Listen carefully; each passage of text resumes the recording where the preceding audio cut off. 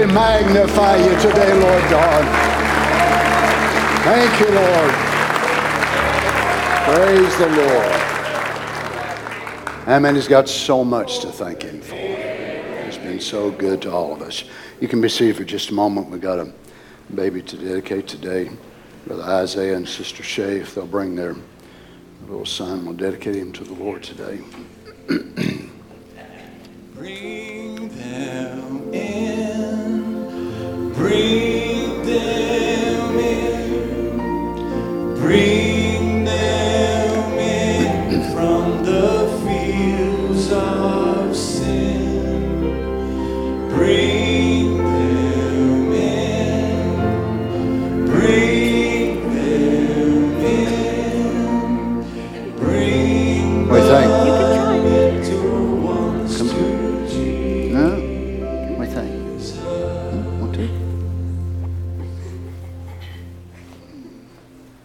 Get your eyes on Daddy and Mommy there. It's okay. No? Okay, I don't blame you. I don't know, Mommy, if he's going to or not. Okay, you want to hold on? All right.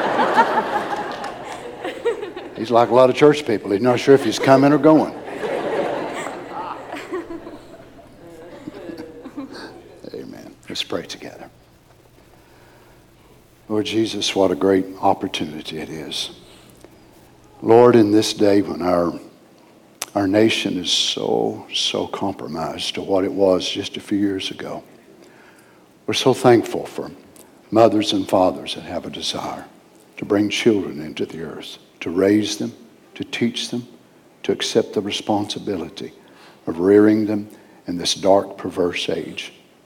Lord God, I pray for my brother and sister that you would just help them. Lord, they have this little son that you've given to their union. And we know that the gift of life is such a precious, wonderful thing. But we know that he didn't come with a manual. He didn't come with a how-to book. But much of what he will become will depend on them. So I pray that you'd help them both, Lord. If time would tarry, that he would be old enough to be able to know right from wrong and to be able to make his decision for you. Help him to do it when he's young, Lord, before the evil days come upon him. We have so many diseases, so many things that are so rampant in this day. But may you watch over him. May you keep him by your grace, I pray, as we dedicate his little life to you today. In Jesus' name, amen. You done good.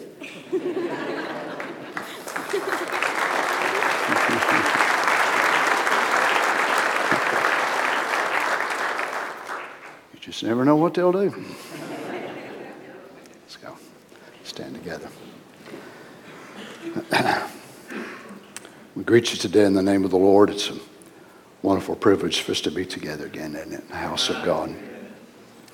So thanking the Lord for his mercy to us, each one helping us. Brother Aaron's already said, but we certainly want to wish all of our mothers a happy Mother's Day, and truly it ought to be more than just one day a year for all that our mothers have done and are still doing and contributing to our lives, and not only our lives as children, but our children as well. And we're thankful for them. I wish my mother was alive today, where I would be able to call her and give her a big hug and tell her how much I love her. For those of you that have yours, do that. Do that. Amen. Let's turn together also, and as we're reading the scripture in Genesis 24, we have an engagement announcement that we wish to make today, and it's Sister Miranda Ward and Isaac. We're preaching about Isaac today, not this one necessarily, but Isaac Mercado from Tucson. And I really like this young guy because he's moved here instead of stealing our girls. So I'm starting to have a real problem with some of these Arizona guys. Some of these Arizona boys come in here and steal our girls, and adios, amigos. And we're saying, wait, amigos. We're getting tired of this one-sided thing. We're certainly happy for our brother and sister. We'll be announcing that wedding time a little bit later. Let's read together Genesis chapter 24, verse 51. Behold, Rebekah is before thee. Take her and go, and let her be thy master's son's wife, as the Lord has spoken. And it came to pass that when Abraham's servant heard their words, he worshiped the Lord, bowing himself to the earth. There can be no greater satisfaction for a servant of God that is sent to pull people to the Lord Jesus and to see them finally entering into what just happened here, which was a betrothal and an agreement. And we know from the Jewish ceremonies, which even much of this is still practiced today, what he's fixing to do is put not only a ring on her hand, but he's fixing to give her the matan. The matan was a gift which was put together by the bridegroom for his future wife to be. And it came to pass when Abraham's servant heard their words, he worshiped the Lord, bowing himself to the earth. And the servant brought forth jewels of silver, jewels of gold, and raiment. Now this was handpicked by Isaac, which is a very wealthy man. He's going to give this to her to build her confidence, make the transition somewhat easier for her in the 30-day or plus journey on the back of a camel. And then we know that he takes the second step. He gave them to Rebekah. He gave also to her brother and to her mother precious things. And here is the mohar, the gift which is given to the parents, to the family of the bride. And then we see God in his great type has given to us his own life in the form of sonship.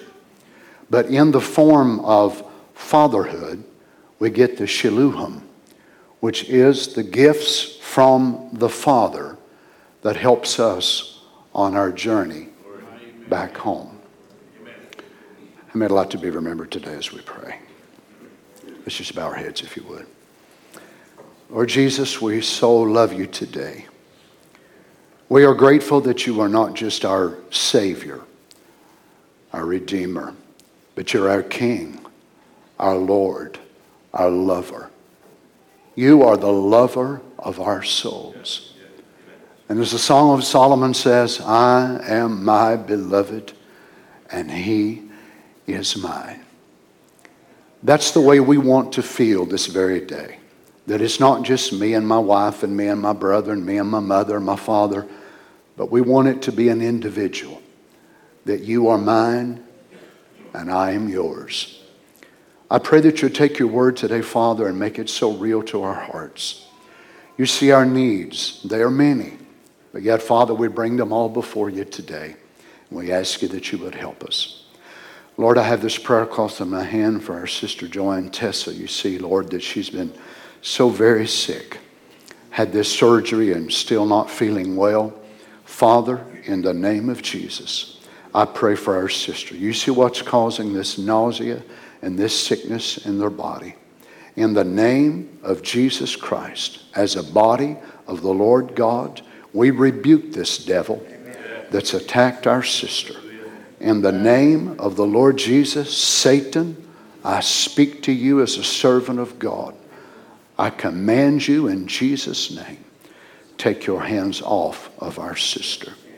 You cannot hold her. Loose her and let her go. Speak to us today, Father, from your word. I ask you, Lord, that you'll also be mindful of our brother Daniel Nunley. You see, Lord, the needs in his body. Touch him today, Father. Speak to us your great word as only you can do. For it's in the name of the Lord Jesus we ask it. And the saints said, Amen. Amen. God bless you. You may be seated.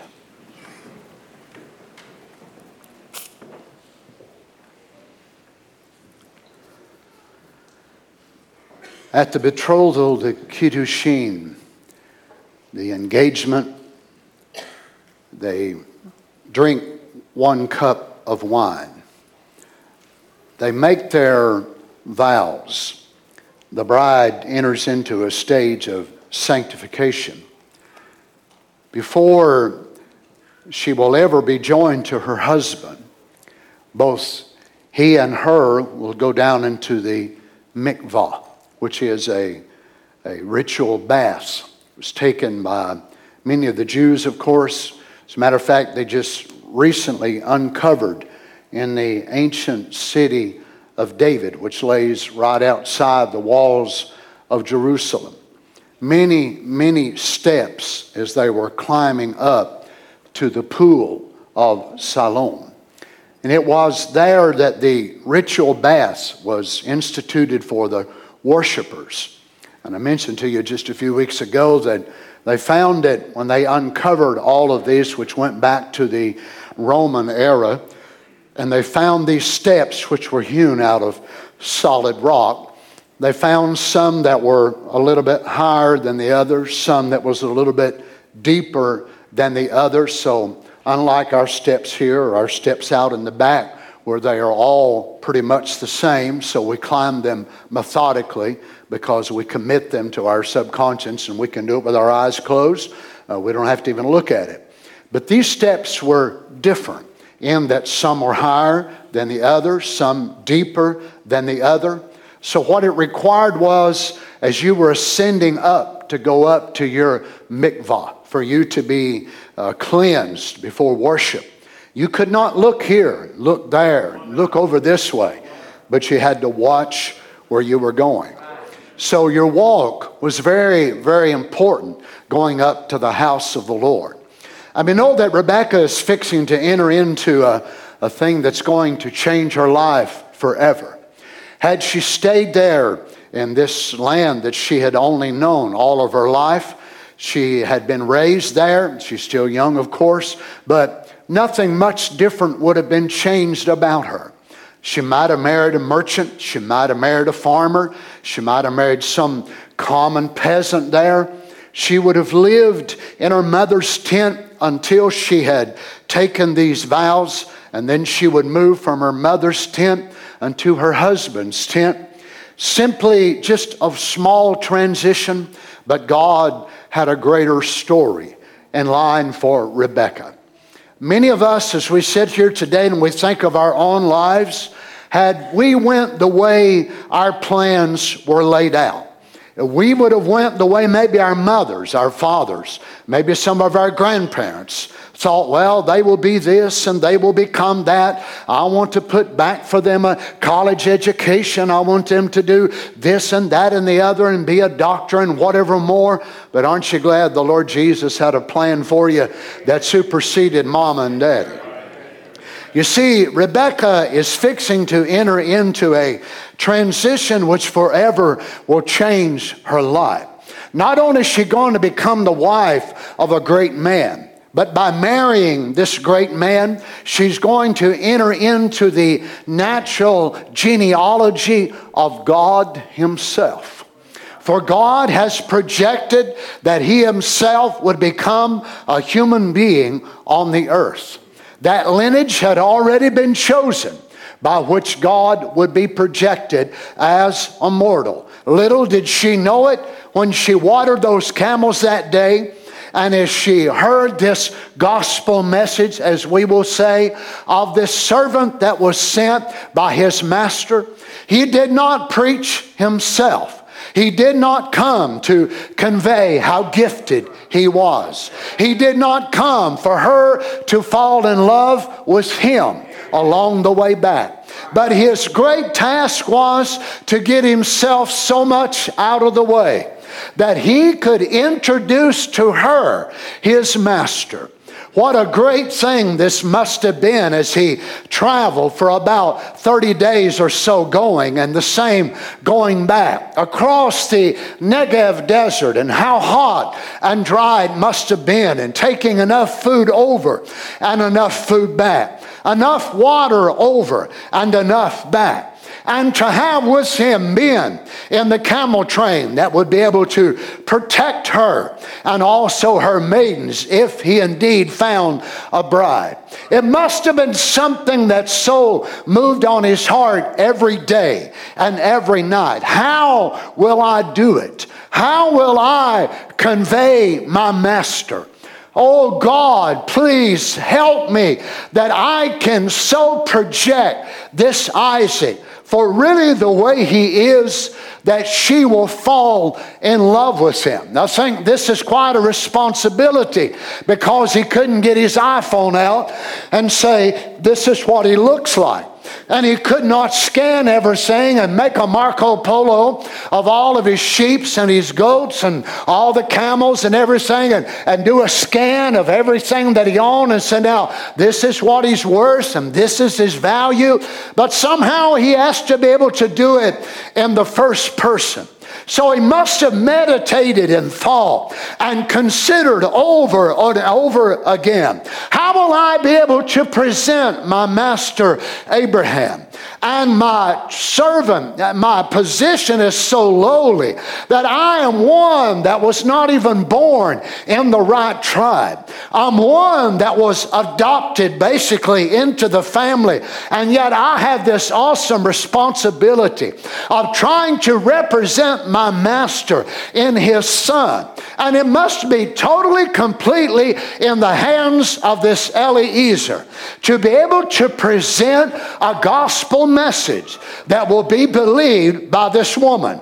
She's not going to be able to FaceTime him. She's not going to be able to call him on the phone, hear his voice, but it is solely the responsibility of this servant to convey him in love and in mercy, and be able to make him what he is truly and not falsely represent him. Now, which one of you sisters would want to marry a man under these conditions? A man you've never seen. A man that you've only faintly heard of by scarce stories as they came back from the land of Canaan back to Mesopotamia, into the city that she is now in, Haran. So you don't know him. You really don't know nothing about his makeup. You know nothing about his looks. You know nothing about his size, his stature, his wealth. But all of a sudden, one day, a stranger appears at the well. And this stranger seems to be saying the right words. But you cannot Google him. You cannot Yahoo him. You cannot AOL him.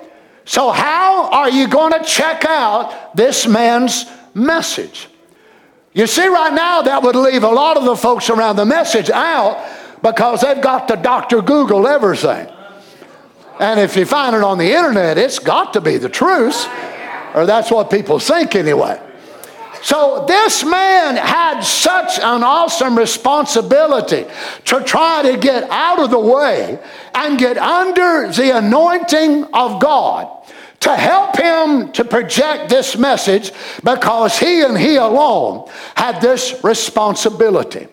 Now, it comes to this stage of the journey when he's already placed a bracelet on her hand. And as we've looked at it before, for her to allow him to even touch her showed an agreement that it was the initiation of the betrothal or the kiddushin.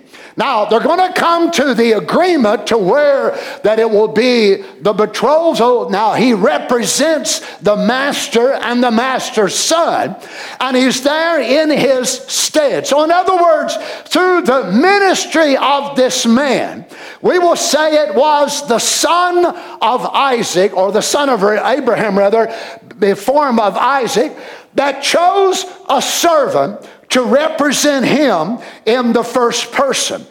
My, what a challenge. And this man, knowing that he had the ability to sell Isaac to her, or if he misrepresented him and he failed, he would have to go back to Abraham and say, you gave me camels, you gave me silver, you gave me gold, but I simply failed you. I was so caught up in myself. I wanted a big church. I wanted a kingdom. I wanted this or that or the other. And I think sometimes preachers forget what they're called to do. We're not called to sell ourselves. We're not called to sell our church and our ministry.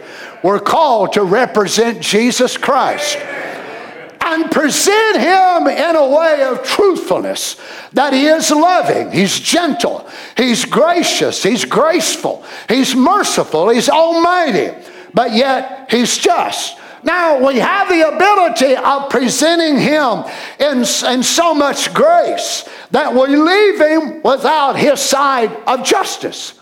And if we're not careful, we'll present him with so much justice, we leave aside his mercy. Can you imagine what a responsibility a preacher has in this day of trying to represent the Lord Jesus and trying to convey him to you and make you fall in love with him so much that you will leave absolutely everything in this world. Truly, as servants of God, we need the Holy Ghost like never before. Now, once Rebekah enters into this agreement, now we move into this stage of verse 53, to where that they have now agreed. Laban, we're not sure exactly about her father, why he's not saying anything, but Laban is the spokesman. So Laban is now saying, as the Lord has said, so let it be. And then the servant enters into the second stage of giving her the matan, which is the personal gift rendered by Isaac. And then he's going to give her brother and her mother gifts, which is going to be the mohar. Now remember, the mohar is the gift, which is the dowry, as we'd say it, that it was to pay the family because the bride does not get an inheritance, so they're going to pay the family for taking this asset out of their home. So it could be property, it could be gold, silver, raiment, it could be all kinds of things. So he's going to give her everything from the bridegroom's perspective that she will need. Now, it would have been, although the Bible is silent here as far as what Laban or her father gave Rebekah, we know that part of the gifts to Rebekah was her maiden or her servants, and also the ladies that went with her. But she also was given to something to her that was very, very precious, and that was she was given a nurse. Every girl that was born, if the family was wealthy enough, they would have their daughter a nurse. Now this nurse clothed her, this nurse watched over her, this nurse was like a governess, she was like a tutor, and she was with her for years and years and years of her life. So when Rebekah leaves, we find that her nurse was given to her. But also the Bible tells us that there were other maids that went along with her. So I want you to notice now we have Rebekah following the man back to marry Isaac. But we also have women that are going along with the bride who are not bride. But they go along. Now, they do not marry him. He does not take them into the tent. But they follow this servant back, and they are also moved into the new land. Now, whenever the father would give to his bride the shiluim, as it's called, or the dowry, it was according to his greatness. Now, we know that Laban and those were men of flocks and all of that. So he would have given to her, or if it would have been easier to transport, they could have went to the market and they would have given exchange so many she-goats, so many camels, so many asses and donkeys and so on. And they would take it in the form of silver or raiment or gold, and then they would be able to take that back with her. This is her portion of the family inheritance. Now think of it, our Heavenly Father, in the form of the eternal Spirit, wanted to become a God-man. Now remember, the Spirit God could never die.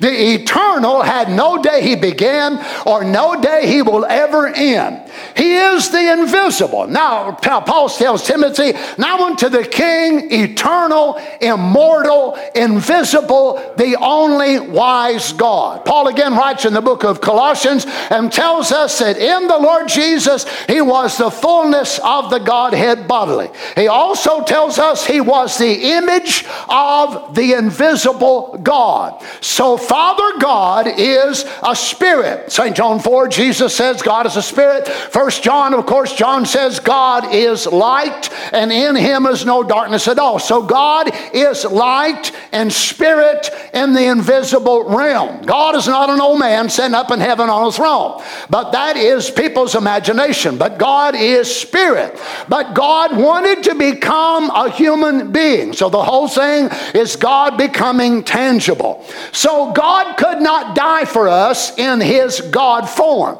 God had to die for us in his man form, which is the Lord Jesus Christ. Now, the Lord Jesus gave us certain things that would help transport us on our journey as we're starting back to him. Many of you have been on this journey for many, many years, and I'm sure it's getting sweeter and sweeter and closer as we get to the end of the way. But we know then that there are certain gifts that would be a compilation of the matan, which the bridegroom would give us, and then there are certain gifts that the Father would give. Now, don't let this stumble you. I mentioned to you last Sunday that even though Father God is giving to us certain gifts, it will come through the realm or the dispensation of fatherhood. And through the sonship of the Lord Jesus, which is our humanity, Father God cannot be our high priest. Because again, God is the Spirit. God could not relate to David committing adultery. God could not relate to Moses getting angry. God could not relate to Jeremiah saying, I'll speak no more in the name of the Lord. So God become a man. In the form of a man, God could relate to all of our weaknesses. Aren't you glad? So when we pray, we go through what office? The mediatorial work of the Lord Jesus, which is the humanity of Almighty God. Now, then in this aspect, though, they're not two gods, they're not two separate beings, but it's the same God all along revealing himself in another form. So Father then is going to give to the bride and the Shilluim many, many things that will help her on her journey. Unlike Rebecca, which took 30 days to get back, for some of you, it's been 30 years. Some of you, it's been 40. Maybe some of you even longer than that. And you've been serving the Lord and living for the Lord and learning more about his word and his grace and the dispensations. You've watched it as it's unfolded. For some of you that started out in a Church of Christ or a Baptist or whatever more, and God began to unveil his light to you, and you sit today in a greater light, hopefully, than you've ever been in your entire life. And what is that? That's a gift from your Father. This is part of your future inheritance, which you are now enjoying. You see, the reason that the bride will enjoy light now is because we are going to marry the King of lights, and actually our Father is the Father of lights, and we're going to a city of light. So what light does here in this life is just testifying of our future inheritance. You understand? The saints of God are inheritance of the light of God. Paul even goes on to say that as the children of God, that we are to put on the armor of light, which is a very unusual statement. Armor of light. So even in that realm, we are clothed and we fight with light. What is light? Illumination of the Word. So whenever we get there to that great city, what will be part of our inheritance? Light, life, and the grace of God. There'll be no preaching there. So preaching is not eternal. Preaching is just a time gift from God. There'll be no prayer meetings there. There'll be no fasting there. There'll be no prayer requests. Nobody don't need to turn one in. There'll be no prayer line. So you see, many of the things that we have here in life are now temporal. And God gives us those things because he loves us. But every now and then the Father will give to us something of our future inheritance. And this is, of course, what we want to look at. Now, because we are born into this darkened chaos called the earth that we're in now, mostly all we've ever known has been sadness and sorrow and difficulty and all until we're born again. And we look around and see our society, and we see every thread of our society is coming apart. We see it from the White House on down. We see it around the world, not just America, but we see the threads of our society are collapsing. Y'all agree with that? Our families, marriage, the very thing of marriage itself, it's all become just a laugh and a joke, but not to the people of God. So it's going to leave us to where there's not going to be anything left in this world by which we can build our lasting hopes upon except our God and his Word. If your hopes today is in the economy, in the government, in this party or that party, I feel sorry for you, because you are headed for a great spiral downward. That's all there is to it. But if our hope and our joy is in the Lord Jesus, then really no matter what happens around us, we have an inner sanctum in our soul that we can have peace in the time of trouble. We can have joy that's unspeakable. Oh my, is that right? We can have a happiness that the world knows absolutely nothing about. So our Father must give us things which will not only be in the future. So what good would a perfect body do me over there, but I have to wait 75, 80 years, whatever more? But He doesn't just provide a perfect body over there, but He provides healing and miracles for my body now to get me there. So what is that? That's the mercy of our Lord. Now, if we have eternal peace and it's over there, and yet we never have any peace in this life, then what good is eternal peace going to do me here when every day I get up, I'm so sad, I'm so down, I'm so depressed? But what does He do? He gives us a temporal part of that gift on our journey. Aren't you glad for the peace of God?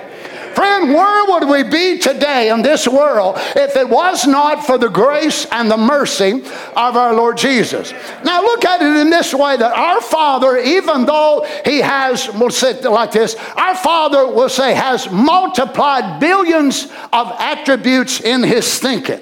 And we know the last count that I had, which was just a little bit ago, that they have found in our known universe and the stellar constellations and all that's out there, over 300 septillion stars. They just updated it again. Septillion stars. So I mean, that's just one number with 27 different zeros, right following it down. And yet our Father spoke all of them into existence and called every one of them by name. Now, what science has broke into and finding out that what they used to think was a star when they looked out there years ago, but when they put Hubble up there, and then they finally put some contact lenses, you know about that, on Hubble, then it opened up Hubble's ability to what they thought was one star they was looking at was actually a galaxy. And then in that galaxy might be 100 trillion stars just in that one galaxy. So then they've got more and more and more and more as it goes. Now, what does it show us? The greatness of our God. Now, I really don't need a star, y'all. Y'all got a need for a star? Anybody got a need for a constellation? What about the Sombrero Galaxy or Andromeda? Anybody need any of that? No. But do I need peace? By the carload. Do I need healing? Do I need deliverance? Do I need joy? So why don't my Father give me the universe? Because I don't need the universe. I stand in no current need today. Now, I don't mind telling you the troubles on this earth get so difficult sometimes. I wish I could speak myself out yonder somewhere and leave it all, but just as sure as I did, some of you all would follow me, and there would be. It wouldn't last but 5 minutes, and you'd bring your troubles, and then there would be again. So we might as well just stay here and try to work through it all. Is that right? I don't need a star. I don't need all of that there. But my Father does give to me now the gifts that I need that will help me in my journey. But He doesn't always give us the things that will eliminate the problems in our journey, but He will give us the things that will help us through our journey. Now, in our mind, we say, oh, my journey to heaven, it would be no sickness, no trouble, no heartache, but that's not the way He looks at it, because what He's doing is molding and making in us a character that is of His own divine nature. Our Father could have spoken our divine character into us by the Logos, the written Word of God, and it would have been absolutely perfect in the beginning, but that's not the way He made His own, and that's not the way He's going to make ours. So therefore, our character will come by suffering and difficulty and hardship. And this is what, oh my, stumbles so many people.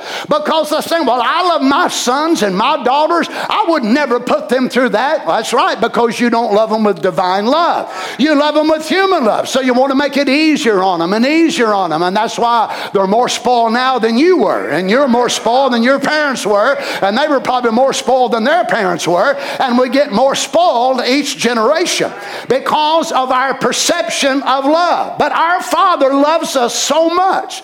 He will not, remove all the hardships and the difficulties and put us in this glass bubble and never let Satan hit us. No, as a matter of fact, the prophet tells us in Victory Day in Sierra Vista in 1964, the more loyal, the more testing.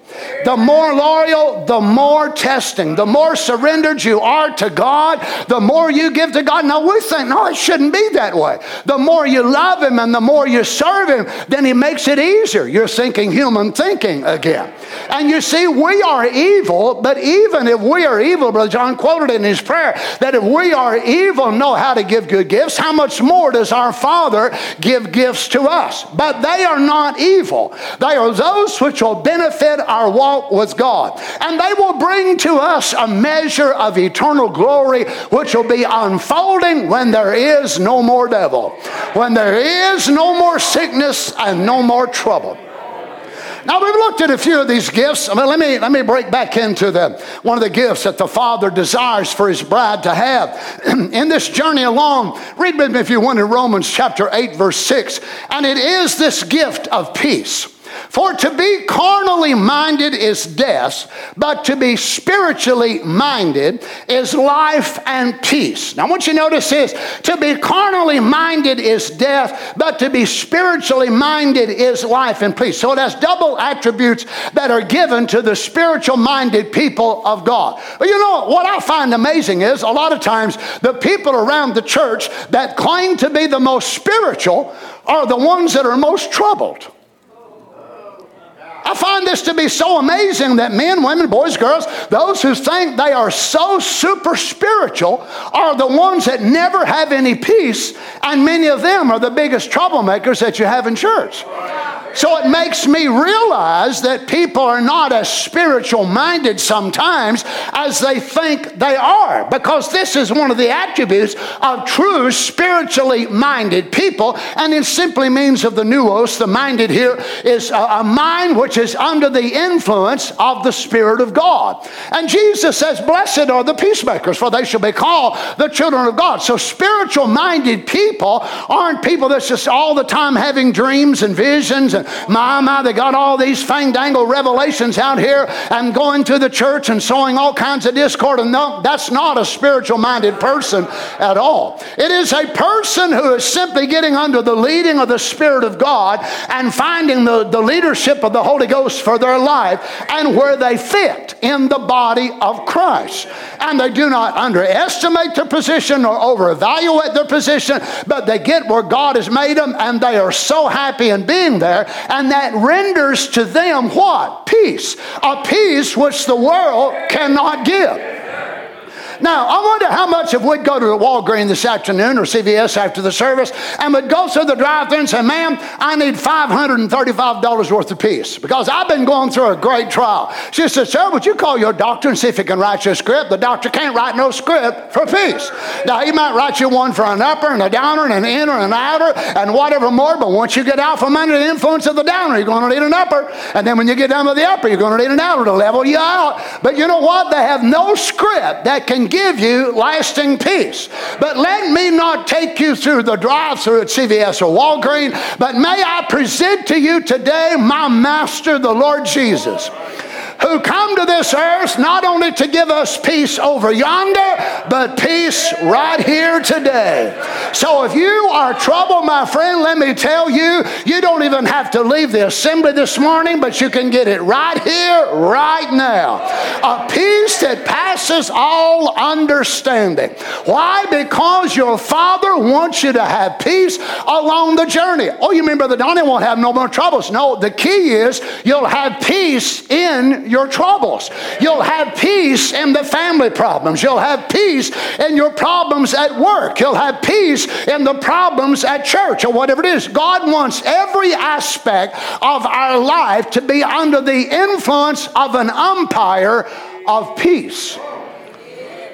Now listen, I'll say that and I'll keep you wondering for a minute. For to be carnally minded is death, but to be spiritually minded is life and peace. Now, for those that you try to instruct you on how to be spiritual and this and that and the other, what you want to do is look and see how much peace they have in their own life and then see if you want to follow their influence.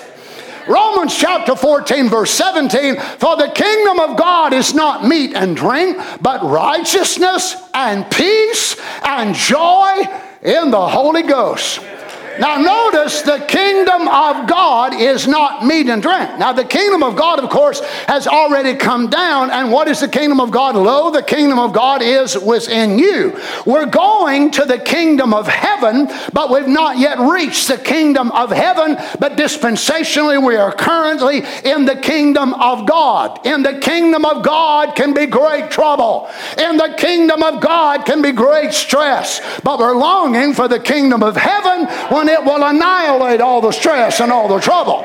But while we are going toward the kingdom of heaven, we're baptized into the kingdom of God. And what does it give us? Righteousness and peace and joy in the Holy Ghost. 2 Corinthians 13:11, finally, brethren, farewell. Be perfect, be of good comfort, be of one mind, live in peace. And the God of love and peace shall be with you. How many needs the God of peace? That leaves the devil out right now. The devil is a liar and he's a troublemaker, and there's only one God of peace, and it's not Buddha. It's not Shintoism. It's not Maoism. It's not any of the. It's not Muslim. We can see that. They certainly don't believe in peace. There's only one God of peace. And who was that? The Lord Jesus Christ come down in a human form in order to bear the veil of the reconciliation in his own body to make peace between us and God. Because we were enemies against God when we were lost. And if you're here today and you don't know the Lord Jesus, you are an enemy against God, and God is an enemy against you. But in the veil of the flesh of the Lord Jesus, all my mercy and grace kissed together, and we were caught right in the middle of that heavenly kiss, and it brought redemption, and now we're at peace with God. Praise the Lord. Philippians 4:7, and the peace of God, which passeth all understanding, shall keep your hearts and minds through Christ Jesus. Wow, look at the power of peace. Is it any wonder that Satan would want to rob us of our peace? Well, if this is what's going to help keep our minds and our hearts, what if you was the devil? Wouldn't you try to rob every child of God you could from peace? Why, peace will keep their minds and their hearts through Christ Jesus. Colossians 3:15, and let, in other words, allow, and let the peace of God rule in your hearts. Oh, I love this word, rule. You can see the Greek word there. It means to be an umpire.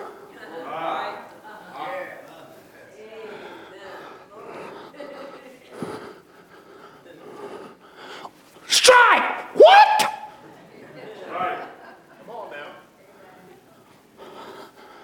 Right. Strike! What? Final word. Come on.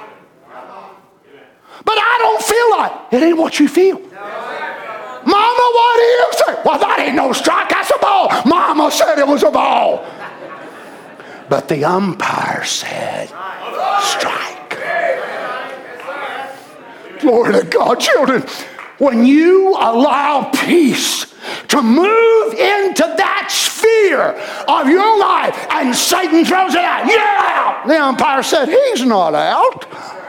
I'm the one who makes this calls here, and the devil, remember, in this game is the pitcher.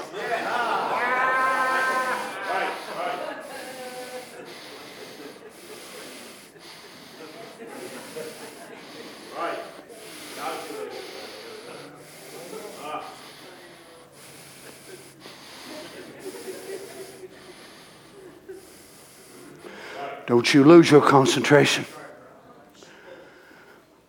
The bases are loaded. And it's up to you, little bride, to knock them all home. Praise be to God.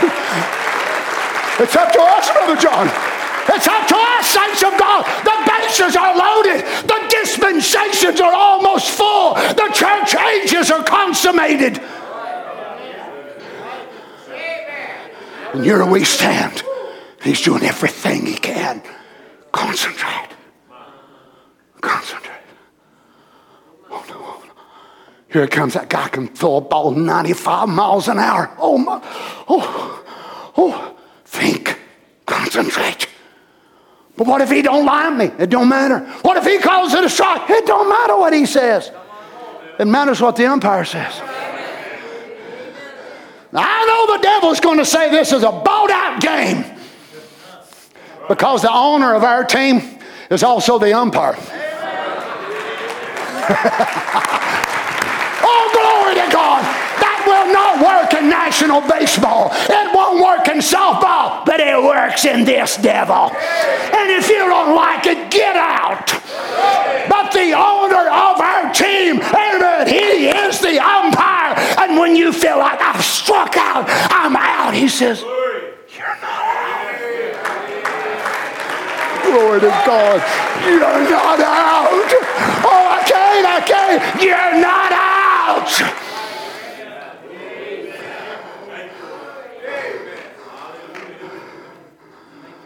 Let the peace of God umpire in your hearts. Anybody beside me just ever get stressed out with life? Ready? 3 or 4 of you? 5, 6? Oh, I want some of the rest of you that didn't raise your hands come up here and rub on me after church. Please. Just life itself. So much sickness, so much trouble, so much going on. I need an umpire. Brother Fred, I need an umpire in my life. Oh, Brother Don is speaking in tongues. I love that. That's not the umpire. I love to feel him. Feelings is not the umpire. Emotion is not the umpire. But one of the weakest gifts that seemingly God would give to his people. Peace. Just peace. And God says, peace, you be the umpire. Dynamics, you're on first base. Energy, you're on second. Eternal life, you're on third. And then, wow, who's going to be the umpire? Peace. Boy, we think miracles, supernatural. No. When miracles don't come as soon as you think they should. If peace is there. If peace is there. Praise be to God. Oh, I know the devil says it ain't fair. It ain't fair. Because here I am batting. And the pitcher's against me. And it just so happens the umpire is on my team. Uh-oh. I done got this thing figured out. I don't know much about baseball, but I done got this game figured out. I am going to win. How can I lose? How can I lose since the man that's calling it is the one saying, Donnie, I'm on your side. So you imagine that I'm standing, I'm so nervous, I'm so torn. But my umpire, which is on my side, I've got you covered. I've got you covered. But what if I make a mistake? I've got you covered. I don't even see it. But I've struck out so many times. I've wasted my entire life. I'm just a hopeless case. No, you're not. Let me rule in your heart. But what if I struck out? I'll give you another try. How's that? Oh, you mean you won't take me off the team? How can I take you off the team? You're part of the team before the foundation of the world. Nobody can take your place. Nobody can replace you. Don't you see why we need the umpire of peace?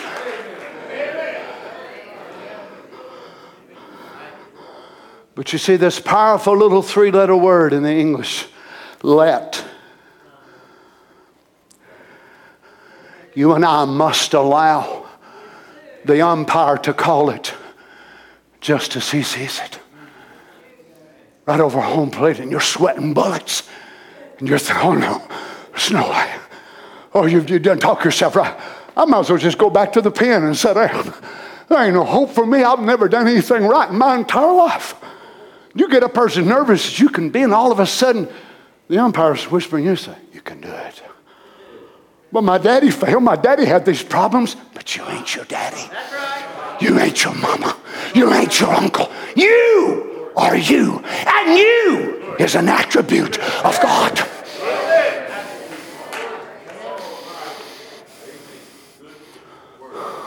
Oh, okay.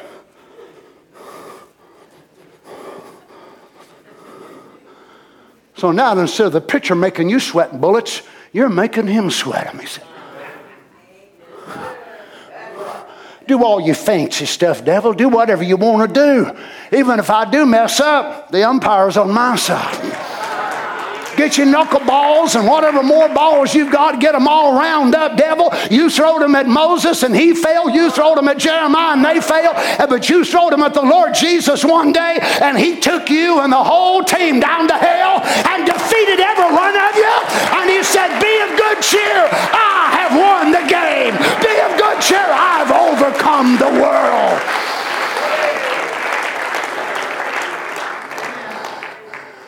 And here the Lord Jesus steps up behind me and put on the umpire uniform. I'm with you, Donnie. I'm with you. Third pull. Glory. Hallelujah. You're going to knock it plumb out of the ballpark. Plumb into eternity. Children, could we be this close? Could we be so close that the last few players are on the scene? Oh, let the peace of God umpire in your hearts, to the which also ye are called in one body. And be ye thankful. Children, don't you understand one of the reasons why we lack peace? It's our own faults. Because we umpire our lives. We umpire what we are and we call the shots. Well, I'm this and I'm that. Why don't you shut up? Why don't you shut up? You don't know what it means to be an umpire. Just take the bat and hit the ball. But what if I miss? He'll walk you. Enoch walked with God. Hey, I may not hit a home run. I may not do like great men have done. But if God has to, he will walk me all the way into eternity. Amen. Why? Because I'm part of the team.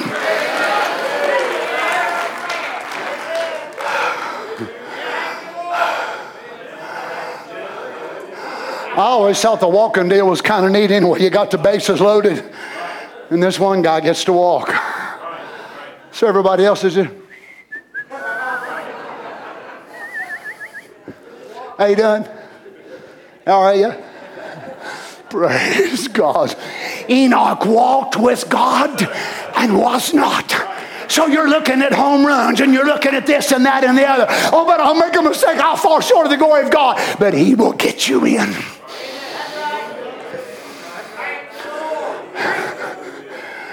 2 Thessalonians 3:16. Now the Lord of peace.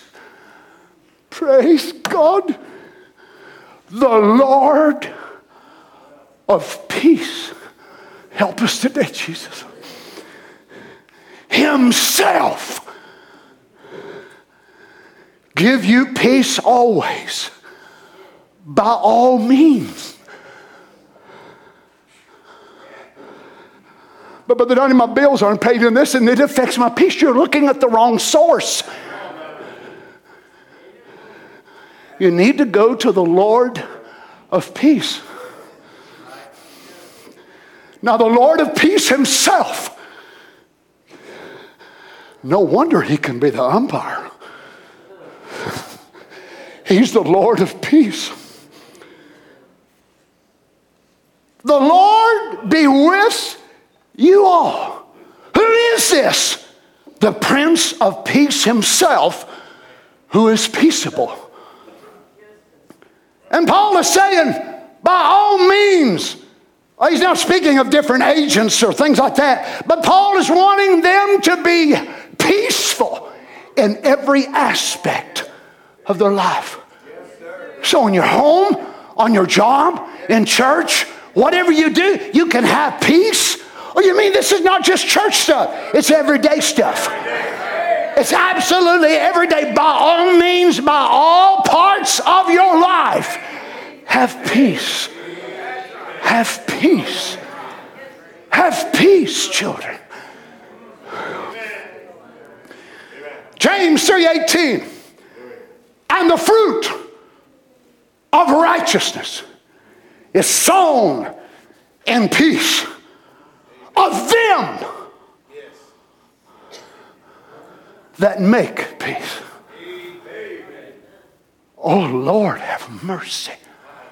How in the world can we make peace? And I'm quoting to you in Matthew, Jesus said, blessed are the peacemakers, for they shall be called the children of God. We want miracles. We want signs. I want them too. But I want to be able to create peace. Make it. Where can I have the resource? From my Father. Remember the prophet going into his house one day, and they've been having phone calls and all types of counselings and so on and so on. And the kids just crying. Sister Meady was all tore up. Brother Branham goes in, puts an apron on. Imagine Elijah with an apron on. Goes in, puts an apron on, going to help her wash dishes. Standing there talking to her. She's just so tore up and so nervous. He said, I've seen the prettiest. I don't want no dress. Just started talking. Creating an atmosphere. What's he doing? Making peace. Tumult was in the home. Difficulty was in the home. God have mercy on husbands and wives that don't know how to make peace in their home. Oh, servants of God, sons of God. God's given to us the ability to take our home in its total chaos and bring it in peace. Oh, my. And the fruit of righteousness is sown in peace and of them that make rest. Now, let me dig just a little bit deeper, can I? Let me dig down in this bag of presents. Oh boy, I need that one. I really need that one. You see, I can see the label on the package. It's R-E-S-T. Rest. Which is a good gift to go along with peace. Isaiah 28:12. To whom he said, this is the rest wherewith you may cause the weary to rest. This is the refreshing. Yet they would not hear. That ain't going to be me. Come on, saints. That ain't going to be me. I am going to hear, and I am enjoying rest. Jeremiah 6:16, thus saith the Lord, stand ye in the ways and see, and ask for the old path. Where is the good way? And walk therein, and ye shall find rest for your souls. Matthew 11:28, come unto me, all ye that labor and are heavy laden, and I will give you rest. Boy, if there's ever a time we needed rest, it's the age we're living. We're living in the most perverse, warped generation that's ever been on the earth. People are in such turmoil. They don't know what to do. They don't know what to believe in. They don't know what to put confidence in. But there is a rest for the people of God. The economy's going this way and that way. COVID's going this way and that way. What are we going to do? Rest in the promise of God. Matthew 11:29, take my yoke upon you and learn of me, for I am meek and lowly in heart, and ye shall find rest unto your souls. Listen to this. The prophet said, no matter how many atomic bombs they make, how many civil service people they put out there to watch the planes, the world nervous and shaky, we're resting upon this blessed hope that we have. We're trusting in the finished work of God at Calvary through Christ. Let me tell you something, friend. I ain't resting in Happy Valley Church. And I'll tell you, as your brother and your pastor, you better not be resting in Donnie Reagan or any other man. You better be resting in the promise of God. I'm resting in my grandpa. You better not. He'll let you down. I'm resting in my Uncle so-and-so. You better not. He'll let you down. But put your trust in the Lord Jesus. There you can rest.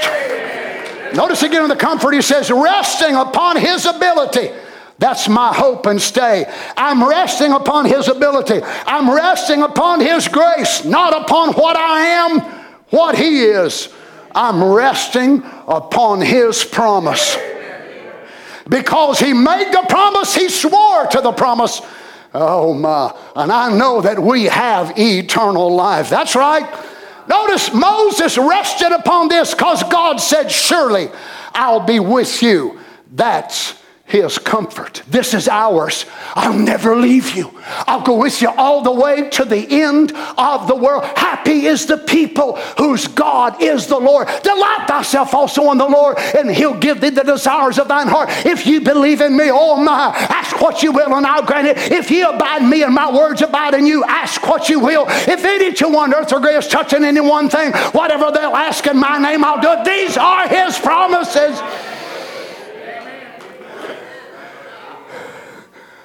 That's all they needed. But Moses rested upon the comfort of God's promise. I'll surely be with you, Moses. Then it's not up to Moses to see how they're fed. You imagine 2.5 million people that are thirsty and hungry. There ain't a McDonald's big enough in the world to feed them all. There ain't no drive-thrus. There ain't no restaurants. What in the world is he going to do? Rest on the promise of God. Praise God. How you going to do it, Lord? Moses didn't ask that question. It's none of my business to ask the questions. It's not your business to ask the question. It's our business to believe him and obey him. Listen, I love this. And feel comfortably.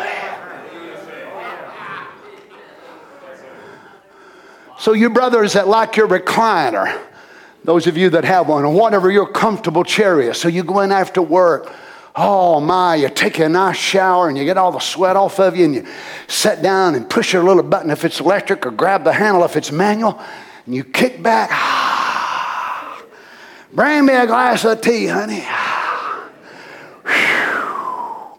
Got any of that lemon lime pie I made? You got any of that chocolate cake? You got any of, what are you doing? You're resting comfortably on your lazy boy. Because you're a lazy boy, right?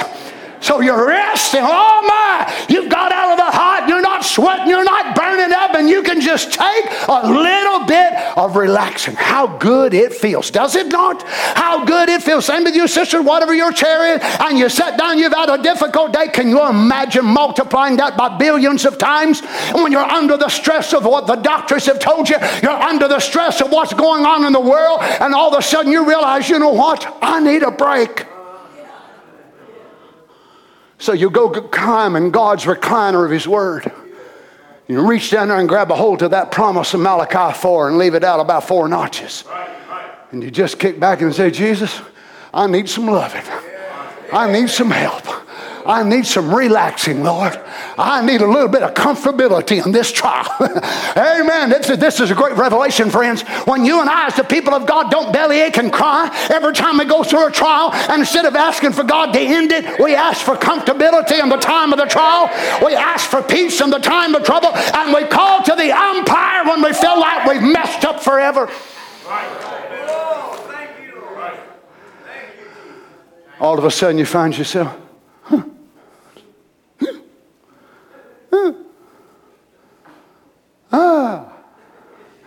Y'all jerk when you get ready to go to sleep? Carol says, I jerk awful. And you just jerk and quiver. And so you just get there and you get real comfortable. You don't see it, but the Lord sends down some angels around you. He's still got that one that rubbed Elijah's head with the softest hand. And he sends him down and he goes to stroking your brow. He said, go to sleep, Go to sleep, go to sleep, God's sweetheart, go to sleep. Oh, glory. Then that other angel will burst cooking them Holy Ghost hoe cakes. Because you need some spiritual strength. I ain't talking about your wife in the kitchen now. And while you're there in the presence of God, your spirit's all tore up and you don't know what you're going to do. But He's just got you kicked back. That's it, darling. That's it. I'm with you. I'll never leave you. That's it, sweetheart.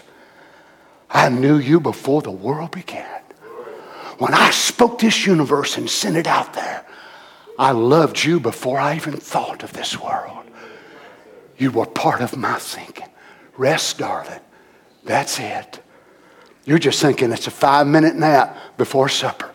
But God's carrying your soul into a realm in heavenly places.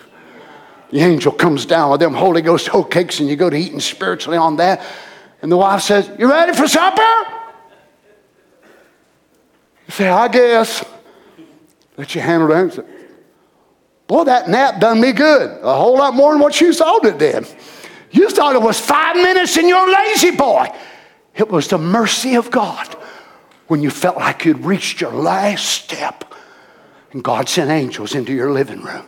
You see, friends, this is why we want the kind of homes where angels can visit us. Angels don't feel welcome in homes, oh my, that's all filthy and ungodly and worldly, and they drink and cuss and smoke and lie and live ungodly lives. I don't know about you. I need these visitors to come to my home. I need these visitors to come my way, Brother Jim, at the time of need. When I'm under such a thing, God, I don't know what else to do. My wife would help me all she could. You brothers and sisters would help me all you can, but sometimes I need heavenly visitors. Let's bow our heads.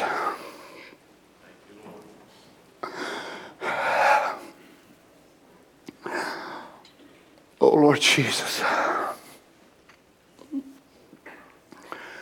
Hallelujah. It ain't your business to ask why. It ain't your business to ask when. It's your business and my business to believe and obey. So God gives us the ability. It's not of our own. Well, so I can do anything. It's not you. It's the grace of God. The grace of God. So He wants us to allow peace to be the umpire of our hearts, our spirits, our souls, our work, our home, our church, everything. Peace. Peace. Don't be so flustered and worried and all torn. Oh God, oh God, oh God, this is going to happen, that's going to happen. And if you worry about it, what can you do to fix it? Worry has not one bit of virtue in it. Brother Branham said, and he used the little simple illustration. He said, if they was going to shoot me in the morning, he said, I don't think I'd worry about it. He said, worry wouldn't do nothing. Worry wouldn't deliver me. But faith could.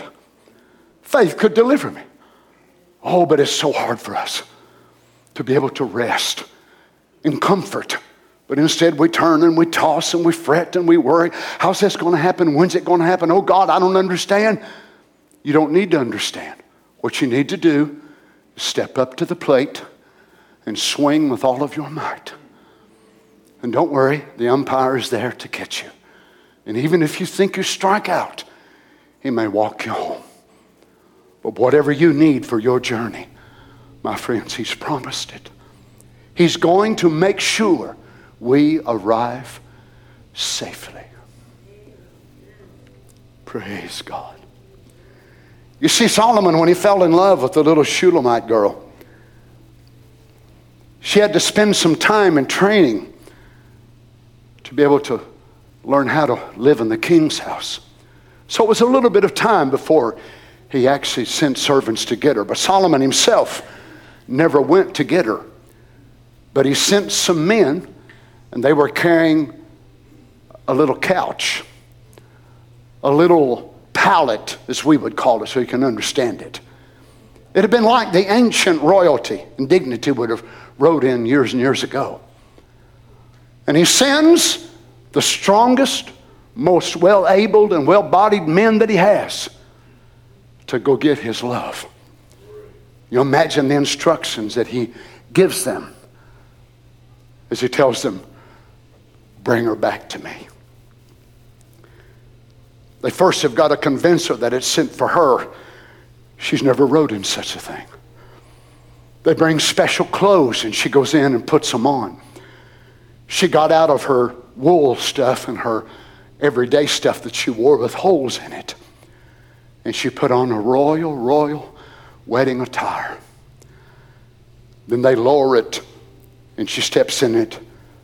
A strong man takes her little small hand and puts it in his, and she steps up in this, and then she sits down and they lift it up. There's men in front of her. There's men behind her. There's men all around her. Why? They're sent on a mission. If you look at the history of this, you know that it's some of the greatest men that Solomon had and his army were sent to bring his sweetheart home. The Lord Jesus has not sent a bunch of weakling preachers, a bunch of preachers that just want fame and fortune and this and that. God's got some men on the earth today that are gallant men. Gallant men. And they're not going into the Colosseum so that they can win praise. They're sent on a mission to bring you back home safely to the Lord Jesus. Oh God. Lord Jesus, I pray, Father, help us, Lord, that we can open up our hearts to every one of these gifts that you've given to us to help us back home. Father, if there's ever a time that we needed peace and rest in this troubled world, it's now. Lord Jesus, we know that Satan loves to upset our homes, our lives. If he can just upset a husband and wife before church time, or a child, he knows what he's doing. To upset their minds from being able to receive from the Word. Or no sooner than they walk out the door and they got something out of this service today, and they go to get in the car and somebody will say something and he tries to start a big argument. We know who that is. It's the devil. He's the author of confusion, arguing, fussing, debating, fighting. The very reason of it is he wants to steal our peace. Lord Jesus, you come that we might have peace. And then you didn't leave us, but you said, I'll not leave you comfortless, but I'll come to you. That Parakletos, the one that's called alongside to help us. Praise God. So here we are in the game of life, as we would say. Lord, we're standing there, we're nervous, the bases are loaded, everybody's under anticipation. And we saying, oh my, I barely made the team. I hardly got enough strength to do this. And we're saying, oh no, don't tell me that little guy's the last batter. Oh no, where's this guy? Where's this? Oh no. Lord God, you know who to choose. We may look at ourselves and think, why would you let us live here? You knew what age to let us live in. Lord God, I pray you'd help each of us, men, women, boys, girls. When they go to facing their enemy, though they may feel frightened, they look down on that mound and he's looking at them with that evil eye, and they know he can throw so fast. His curveballs are unbelievable. He's this and that and the other. Oh, he knocked out Adam. He knocked out this one. How in the world could I ever do it? But may we listen to the umpire behind us. I'll never leave you and I'll never forsake you. I'm with you all the way to the end of the world. You were in my mind, child, before the world began. You can't knock it out of the park, but tap into my faith. I'll put my faith behind yours and we'll bring this whole bride home. The resurrection will come. Praise God. Oh, Jesus, minister to your children today. Healing, strength, courage, whatever they have need of, Father. He is our peace, who has broken down every wall. Can we just worship Him a little? He is our peace. Everybody. He is our peace. Let's stand together. He is our peace, who has broken down every wall. He is our peace. Thank you, Lord God. He is. So what are we going to do? Cast our cares. Oh, cast all your cares on Him, for He cares for you. How many believes that with all your heart? He is our peace. Oh, King of kings, King of peace, our peace. Cast all your cares on Him, for Jesus cares for you. Lord God, oh Jesus, Lord God, may you begin at this pulpit, Father. Sweep through this place today. Speak peace to every troubled heart, Lord, I pray. Hallelujah. He is our peace, who has broken down every wall. He is the bride's peace. You hear that, devil? He is my peace. Oh, He is. Sing it, children, with all your hearts. Claim it right now in the name of Jesus. Every wall. Jesus is my peace. Thank you, Father. He is my peace. Cast all your cares on Him, for He cares for you. He is our peace. He is our peace.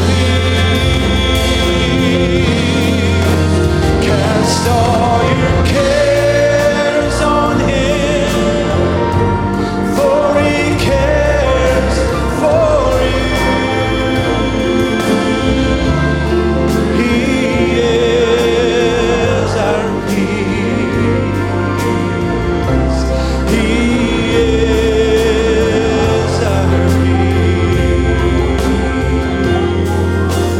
Cast all your cares on Him, for He cares for you.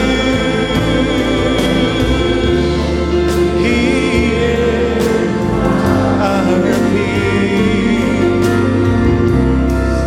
He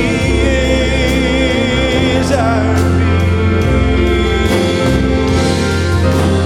Cast all your cares on Him, for He cares for you.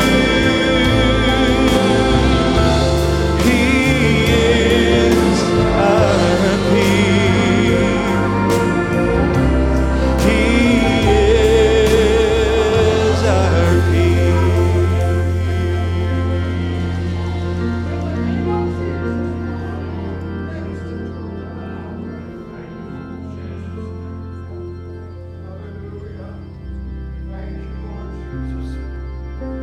peace of God, cover me, cover me, cover me. Peace of God, cover me through storm. Cover me. Only in you I am safe. Only in you I'm secure. Jesus, only in you I find peace. So cover me,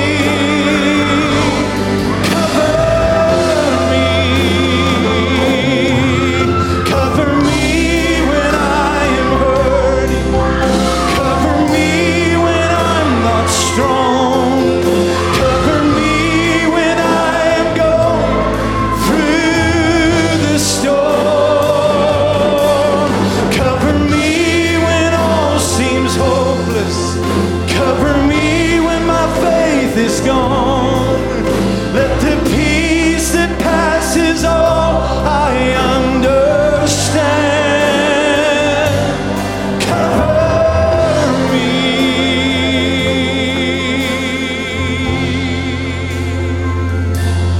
Cover me.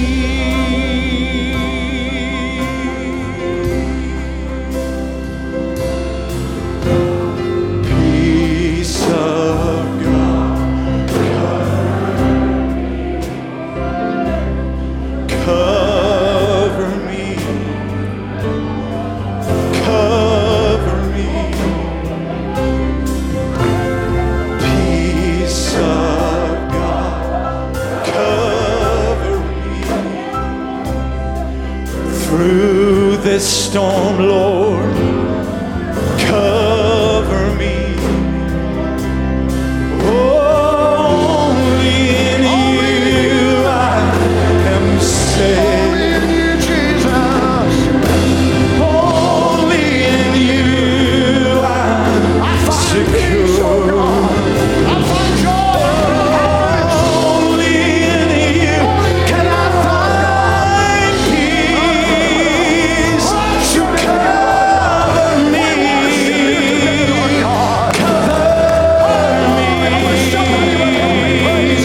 Cover me when I am hurting. Cover me when I'm not strong. Cover me when I'm going through this storm.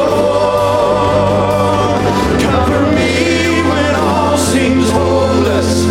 Cover me when my faith is gone.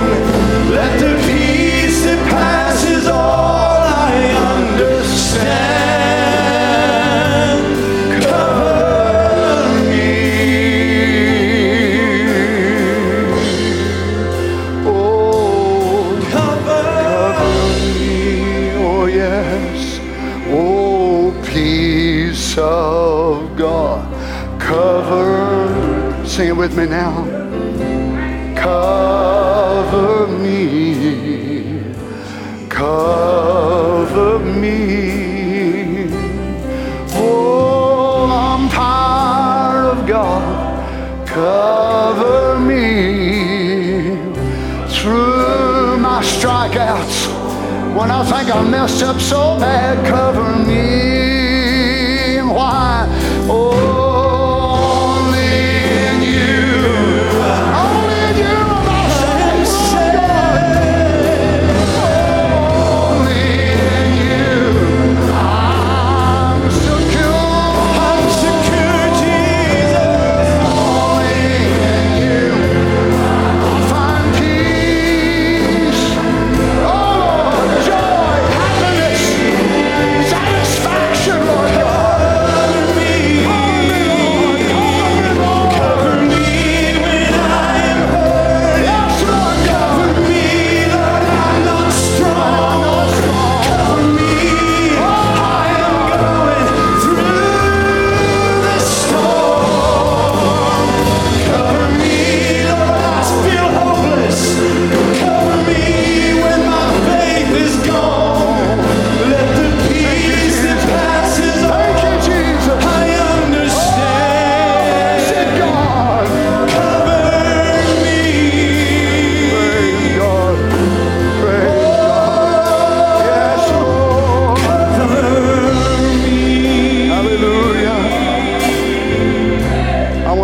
person here today that needs more peace in your walk with God, raise your hands.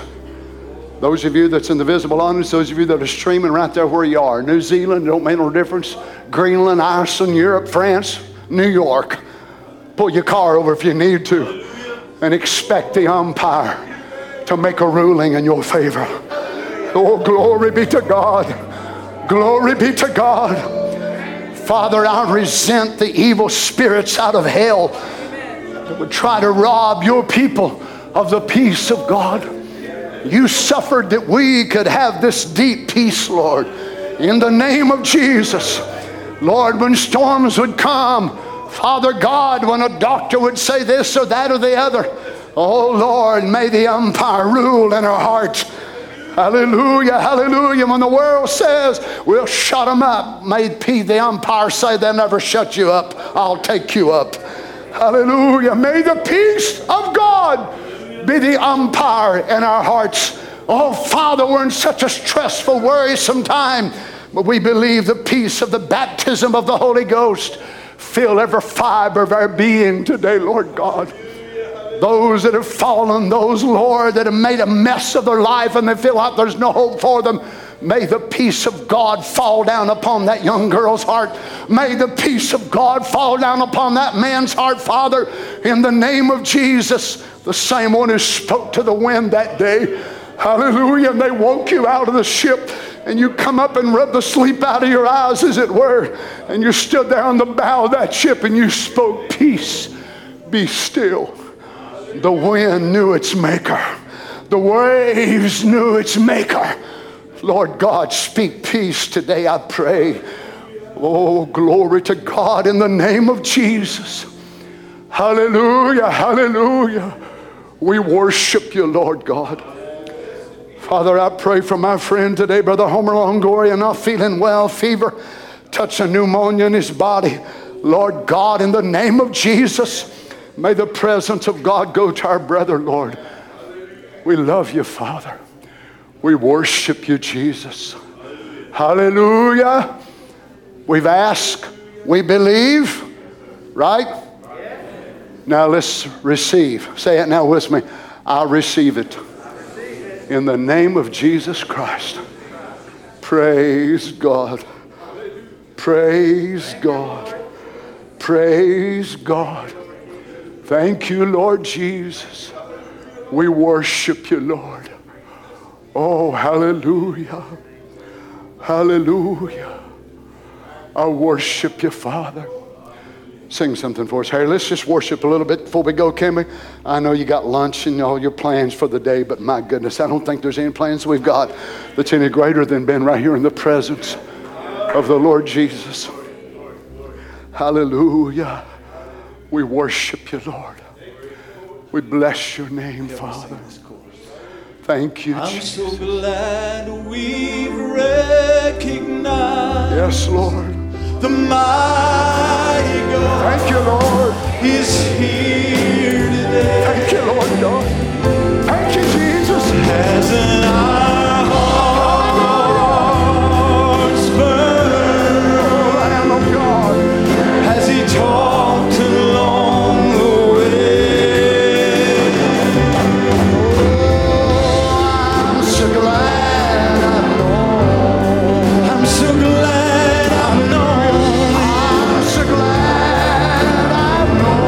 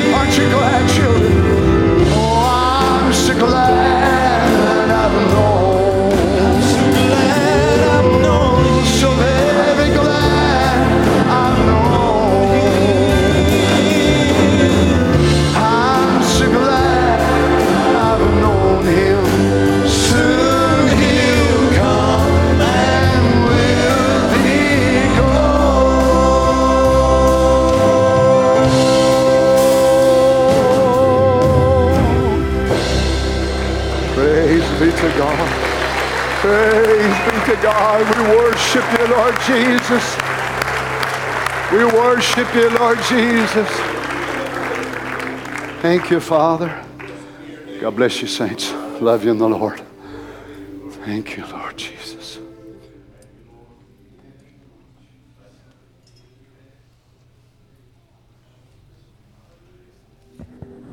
Amen. Let's just sing this little chorus this morning. Amen. Maybe a couple of verses before you can be dismissed. Oh, my hope is in the Lord from this time on and evermore. Oh, my hope is in the Lord forevermore.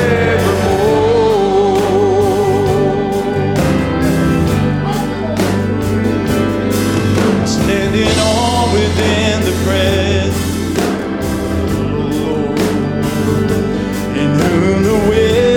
of the ages alive, for whom the raging of the seas subsides. Sacrifice, my only source of life, my hope is in the Lord. Oh, from this time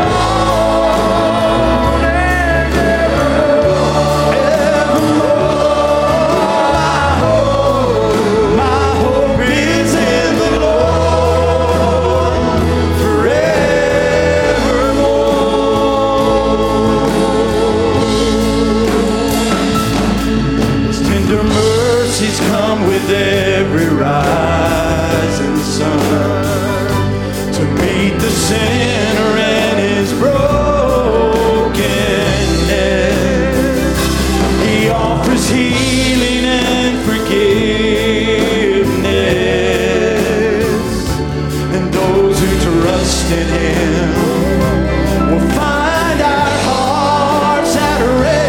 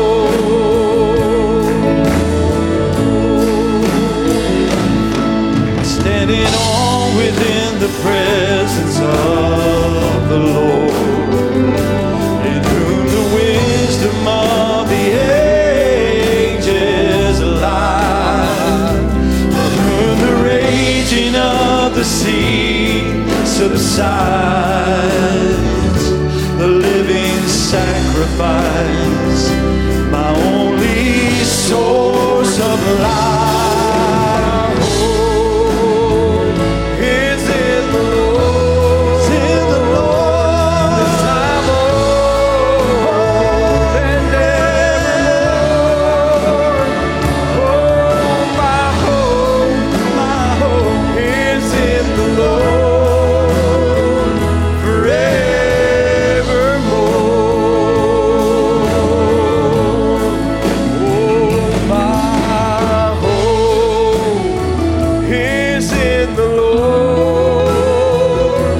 This time